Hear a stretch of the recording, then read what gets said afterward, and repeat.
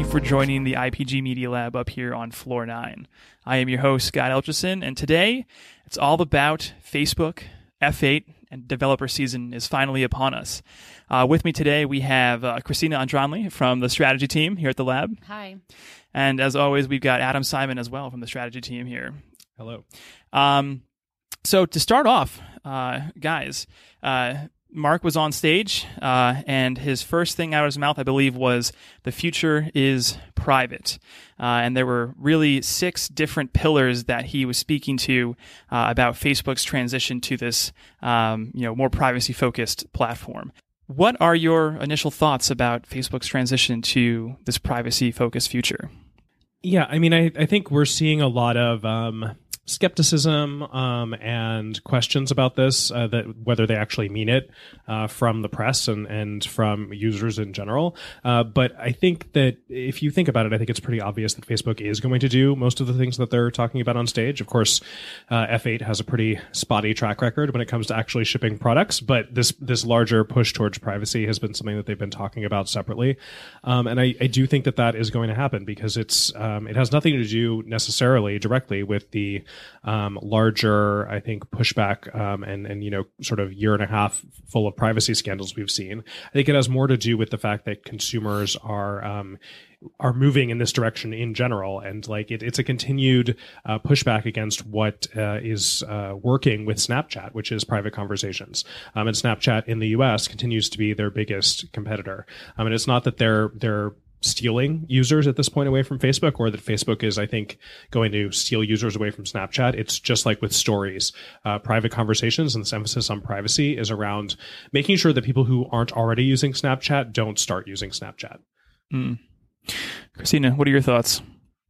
My initial reaction was similar to Adam's, and it was kind of this chicken and egg thing. Are people moving away from the news feed because of issues of privacy, or vice versa? And I think for Facebook to get up there and almost take this benevolent, humanistic approach to privacy is, you could read it at first as, oh, they're finally understanding ethics and the problems on their platform. But more importantly, I think they're riding this wave of consumer attention that's shifting away from the newsfeed into private messaging. So is it benevolent or is it profit maximizing? I think it leans more towards the latter, especially with the introduction of other things like commerce. But it's a nice narrative for them to put out there. Yeah, I think it's a strategy credit that they're doing this for competitive reasons and for business-driven reasons. And the credit is that it also looks good compared to all of the things that people have been complaining about with Facebook for the past couple of years. Yeah, but if you look at it like par for par, who I find on the consumer side a healthy dose of skepticism that Facebook can execute on privacy. And maybe they can, maybe they can't. That was a very aspirational vision that was put out yesterday. But if I've been a Facebook user whose information has been hacked, what leads me to believe that now is the time that they are going to get privacy right? Yeah, I mean, I think that Facebook is also using a very specific version of the word privacy to mean something specific. And I think the other thing is that they're very just allowing everybody to interpret this in broad strokes as they want to. Privacy obviously has a lot of different meanings for different people and different groups of people.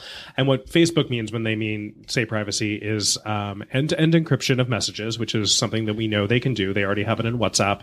It will be, not a huge undertaking to move it to Instagram and Messenger as well. And then just that Facebook themselves will have not be able to read the content of your messages, and that is something that does represent privacy, part of privacy, but it doesn't represent things like being able to target people based on their economic status for advertising, and being able to reduce harassment of women and other minority groups in more public channels. You don't have to be totally public to have to deal with harassment, right? There are plenty of groups and they talked about this on stage, where things like harassment and misinformation can be a problem. And I think one of the biggest problems that everybody would like to see Facebook solve is the spread of misinformation on the platform. But actually pushing people further into groups might actually just make that worse. It just encourages the filter bubble problem of I'm only seeing the things that are posted by people who agree with me and think about things in the same way that I do. That can really just help spread misinformation, as we've seen with the way that WhatsApp is used in some countries. True. To spread misinformation. True. But I mean, in a sense, but couldn't you also say that if you're pushing people towards these more one-to-one personal connections, that if they are no longer spending time on the newsfeed, it also kind of, in a sense, like puts a filter out there. It's like they don't see a lot of the content that does spread virally through the newsfeed because they are only interacting with the people and content that they want to. Just because they're not seeing things posted publicly doesn't mean the content can't spread virally. This is what we've seen with WhatsApp in other countries. It's actually harder to regulate that content because Facebook can't see it. They can't see you can't flag content and do things like they've experimented with posting links to Wikipedia articles and other like sources of truth next to fake news, basically. You can't do that when the messages are end-to-end encrypted and sent either between individuals or within groups. And the other thing is that we tend to talk about groups and imagine them that it's like the 20 people who live in your apartment building or like a small neighborhood. But some of these groups have millions of people in them. And that is something that is important to think about, is that there are tons of groups around, like anti-vaxxer groups on Facebook that already exist and that spread misinformation and misleading content that way. In the same way that, for example, on YouTube, right, they are incented to keep you on the platform by serving up another thing that is just like the thing you watched. In the same way that an algorithm is doing that for you and could lead you down, to take Adam's example, an anti-vaxxer set of content that over time proves to become quote unquote true to you. In the same way that algorithm is forcing that community kind of network effect, a group could simulate the same thing just in a self-selected way, where you're seeing the same content over and over by the people on your group and to the point where it becomes your reality. It's a human algorithm in a sense, right? That's just like what it comes down to. But I mean, so I think that's a great way to transition straight into this idea of groups, events, and stories, because that really is where Facebook is putting a lot of their effort and time and new product developments into. And I just want to call out, I know there was a chart that we've all seen back in 2007 from Business Insider that just showed the top 4 messaging apps surpassing the top 4 social network apps in terms of total monthly active users. So I think going back to our like the start of the conversation is that this is something that I think Facebook has been seeing for a while, and the privacy narrative on top of it is just kind of like some icing onto the cake, but they, in a sense, were already developing these tools and products.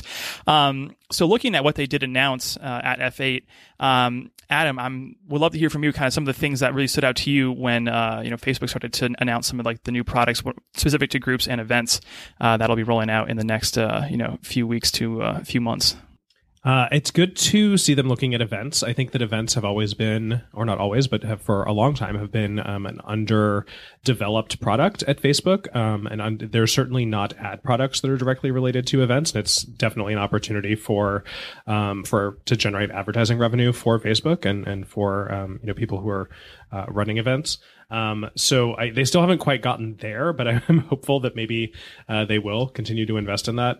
The groups thing, like we said, it's a way to move people off of newsfeed without fundamentally changing the product that they're looking at, because groups basically function as like separate news feeds for a smaller number of people within them. And stories are just a great mobile native format, and people love them. And I think we should continue to see stories expand. And all of these things will basically function to, depending on how people adopt them and different demographics adopt them, will start to move people off of the core newsfeed product. But there's no reason to think that it's necessarily going to reduce the effectiveness of ads. Obviously, stories right now carry fewer ads than the newsfeed, and that is something that Facebook has acknowledged and is working on. But as those formats develop, I think the ad load and the ability to reach users on those platforms will remain the same. And the good news about things like stories is that that they work across platforms. So as we know, the users who have turned away from Facebook, a lot of them are still on Instagram. So because Stories runs across both of those platforms as well as Messenger and WhatsApp, it gives you an opportunity to reach them on any Facebook platform with one format. Right. And not only that, but just if we look at some of their kind of like competitors like Snapchat, that actual story format is now going to Tinder and House Party, and they've developed an actual like developer tool so that you can integrate Snapchat stories into other apps. So like we are starting to see this, like you said, the spread across not only Facebook ecosystems, but just in general across like the larger app ecosystem. The stories format is becoming really like that new way to share and consume content. Yeah, that's a good point. A lot of advertisers, when stories first showed up on Snapchat, weren't adopting them right away because it obviously is a new format, required new production resources and new assets and things like that.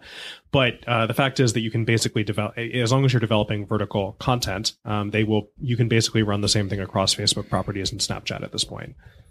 Yeah. And just so we have some numbers out there, the Facebook plus Messenger daily active users has reached 500 million. Instagram Stories has also reached 500 million, and WhatsApp statuses have also reached 500 million daily active users compared to Snapchat Stories, which tops out at 190 million daily active users. So the story format is really, it's becoming well-liked, I'd have to say. So I guess we already spoke about this a little bit, but is Facebook going to pivot away from the newsfeed? I think newsfeed stays around for a really long time. They're not going to get rid of it. They make a ton of money off of it, and it's just might start to see less active development in terms of new features and things like that. But it'll be there if people want to use it. And eventually I think the expectation even from Facebook at this point is that people will migrate to newer formats over time. But I don't think that means newsfeed goes away. I think it's a slow fade, if anything, and that fade is probably going to take at least a decade. So that's not bad. It's a slow burn. But then, so that over time, then obviously there's going to be a question of, well, how does Facebook then monetize, right? Because if there's going to be a slow breakdown of the people's attention going away from newsfeed into these groups, into these events. Christina, I mentioned that like what are some ways that Facebook potentially monetize these platforms, or like what are the opportunities for like brands to come in and help support that ecosystem? Yeah, I think we're starting to see them diversify away from just an advertising heavy model, which to Adam's point, I think the newsfeed isn't going anywhere yet, but they are starting to hedge in other types of business models, whether that's commerce or whether that's video or whether that's hardware, for example. I think the commerce angle is specifically really interesting. I think Instagram has long been a source of discovery for products, and they've recently launched a number of new commerce tools that allow you to check out with brands directly in the app, as well as some other creator tools on Instagram that help. I totally agree. I know the big announcement that they had on stage was like the new shopping tags that were in beta, but now they're coming to public figures, creators, athletes, publishers, and artists. So now anybody that really has some influence on Instagram can tag their products and then, in a sense, start making revenue that way. But they also kind of came out with some announcements across WhatsApp, Messenger, and the actual Facebook main app, all focused around commerce. So WhatsApp, for example, now has product catalogs, so business accounts can actually upload product into like their business pages to serve to consumers. They're testing also peer-to-peer payments on WhatsApp out in India right now, which has seen some early success. Messenger has a new booking appointment, so you can use a chatbot to actually book appointment at different businesses. Notably, they also have a lead generation template, which I thought was pretty exciting. I've heard some interest in how to generate more leads on Facebook, so I thought that was a cool announcement. And then when it comes to the Facebook main app, it seems like it's really focused on the marketplace and the marketplace tab. So we're creating areas for ways to make payments to handle shipping directly through that actual platform, but then also looking at those buy and selling groups to see if there are ways that they can actually help service, whether that is, like I said, through payments or shipping or whatever it might be. So it's a lot of focus on social commerce they announced. And Adam, I'm curious, why do you think there is so much focus on social commerce in these new environments? I think it's an obvious thing for them to expand into. It has no implications on the sort of shift to privacy. It's something that can develop entirely separately from that. And it's a way to generate revenue that is not ad-based, and so lets them sort of operate in different teams. I'm guessing it's different product teams that are developing the commerce features that are separate from the teams that are working on the sort of user focused, the features designed to increase and extend engagement. And it lets them develop those things separately without having to worry about ad monetization at this point. Eventually, obviously, these are all things that can, once you have people spending money, you can then sell ads to influence them to spend that money. And I'm sure it will be tied together, but I think it's a nice alternative revenue source for them. And it's something that people have been asking for on Instagram forever. And also I think on WhatsApp as well in other parts, in other countries. So I think that it's sort of like, just give the people what they want. There's a way for you to make money off of it. It's kind of surprising. I know that obviously you want to be careful to not overload the experience, and especially on Instagram. I know they were very protective of that, and I think that's why they moved so slowly. But now that we see them looking for new sources of revenue growth, I think they're doing the obvious things, and that's good. Yeah, no, that's great. And I also think that you said nobody wants an ad in their private chat. That would just be right. That'd be a nightmare.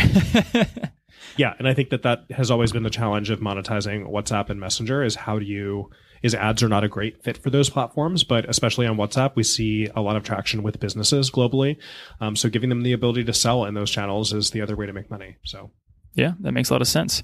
So I kind of want to talk quickly about the Facebook's new co-viewing product that was actually announced in Messenger. So the streaming wars are ever changing. It seems like there's a new company coming out with content or a show every day. Disney Plus and Apple TV Plus are going to be launching in the fall. Adam, as our expert of everything content, OTT, and streaming, what are your thoughts on this new co-streaming product? Because I have seen some startups in the past develop the co-streaming product. It seems like there's been a need for it, but it never really took off. There was never really like a big shift that it was like, wow, this became the hot app to watch content. So do you think it's going to be successful? What are your thoughts? I mean, I think it's a good idea. They've actually been working on this they had announcements around co-viewing last year as well.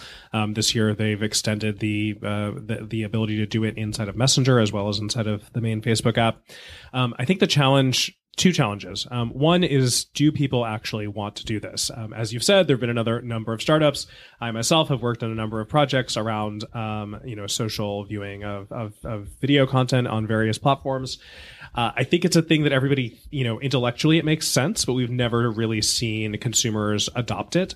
So I think that there's the question of, is this something people really want? And is it significantly better than, let's say, sitting on my couch with a remote and Netflix and maybe FaceTiming somebody if I want to talk to them? Like, does it all have to be built into one platform?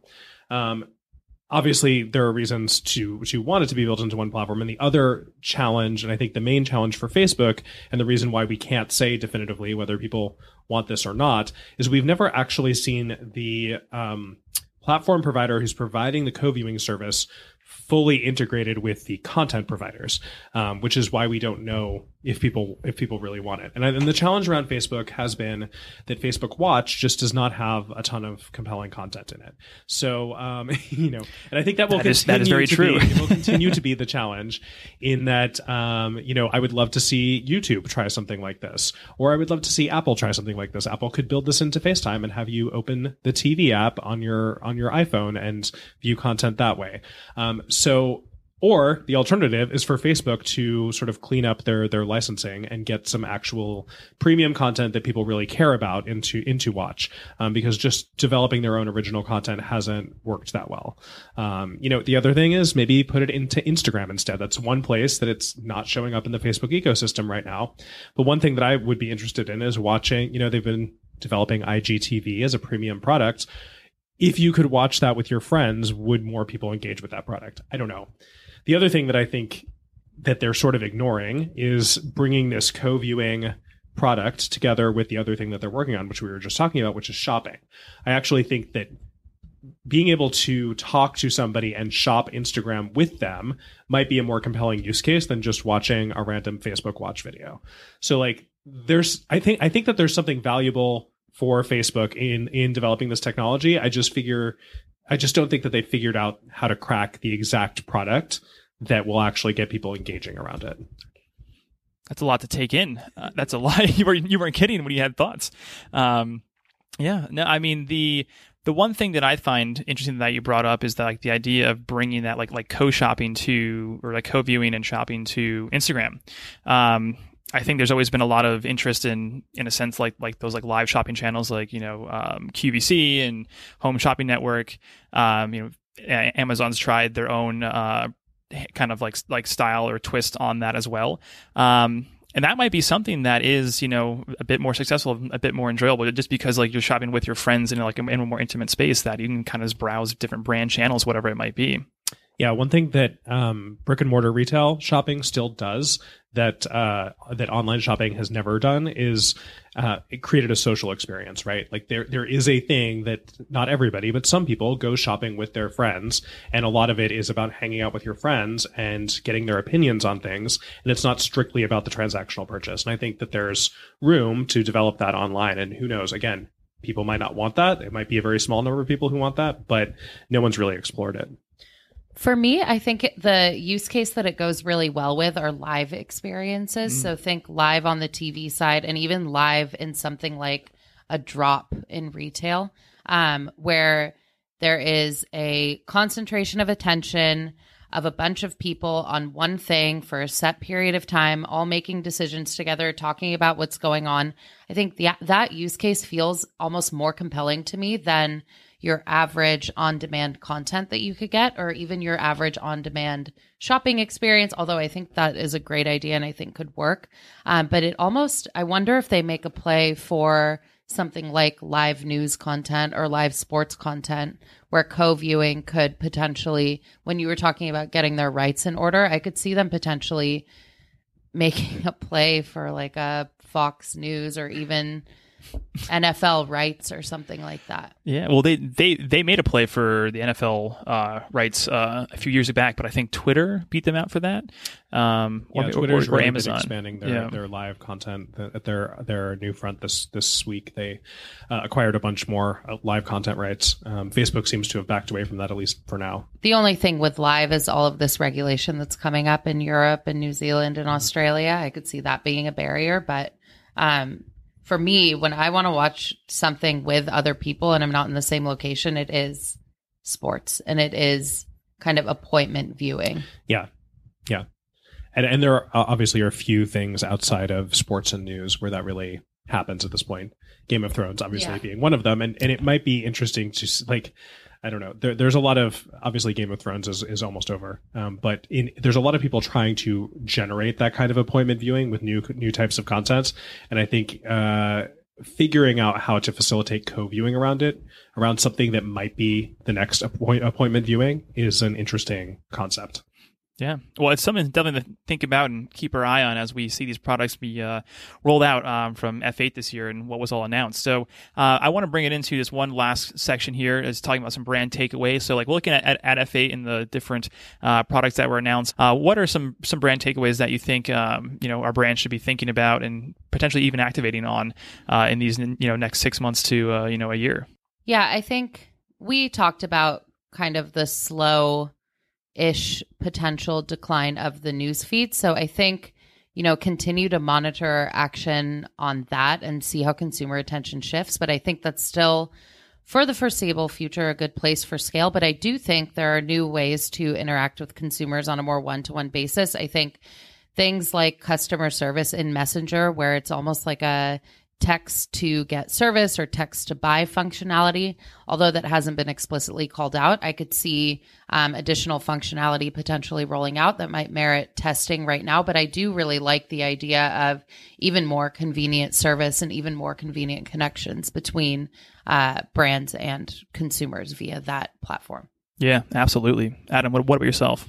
Yeah, I mean, I think investing in stories is an obvious next step, both in terms of organic reach and then eventually, or starting now, but continually increasing investment in stories-based advertising and paid placements inside of stories. The one thing I'll add to that is just design your content for the stories format. That's the one thing I'd say is that it's very easy to tell when something's overproduced. Make it feel like it was made by one of your friends and family. Make it kind of gritty. Make it kind of this like natural raw. I think that performs pretty well, or at least that's what I like when I see it across Instagram, Snapchat, wherever it might be hitting. hidden. Cool. Well, all right. Well, we'll see everybody back here next week for Google I/O, potentially Microsoft Build. We'll see what comes out. And if you're looking for more great content, please check out our website at ipglab.com. From there, you can subscribe to our weekly newsletter. If you're looking for the full event recap of F8, we have it fully written out on our Medium blog. So go check that out and follow us on our social channels. You can follow us at @IPGLab for Twitter and Instagram. And if you like, share, tell your friends, give us a review on Apple Podcasts. Whatever you can do, we greatly appreciate it. So thank you. And we'll see you back here next week for Google I/O.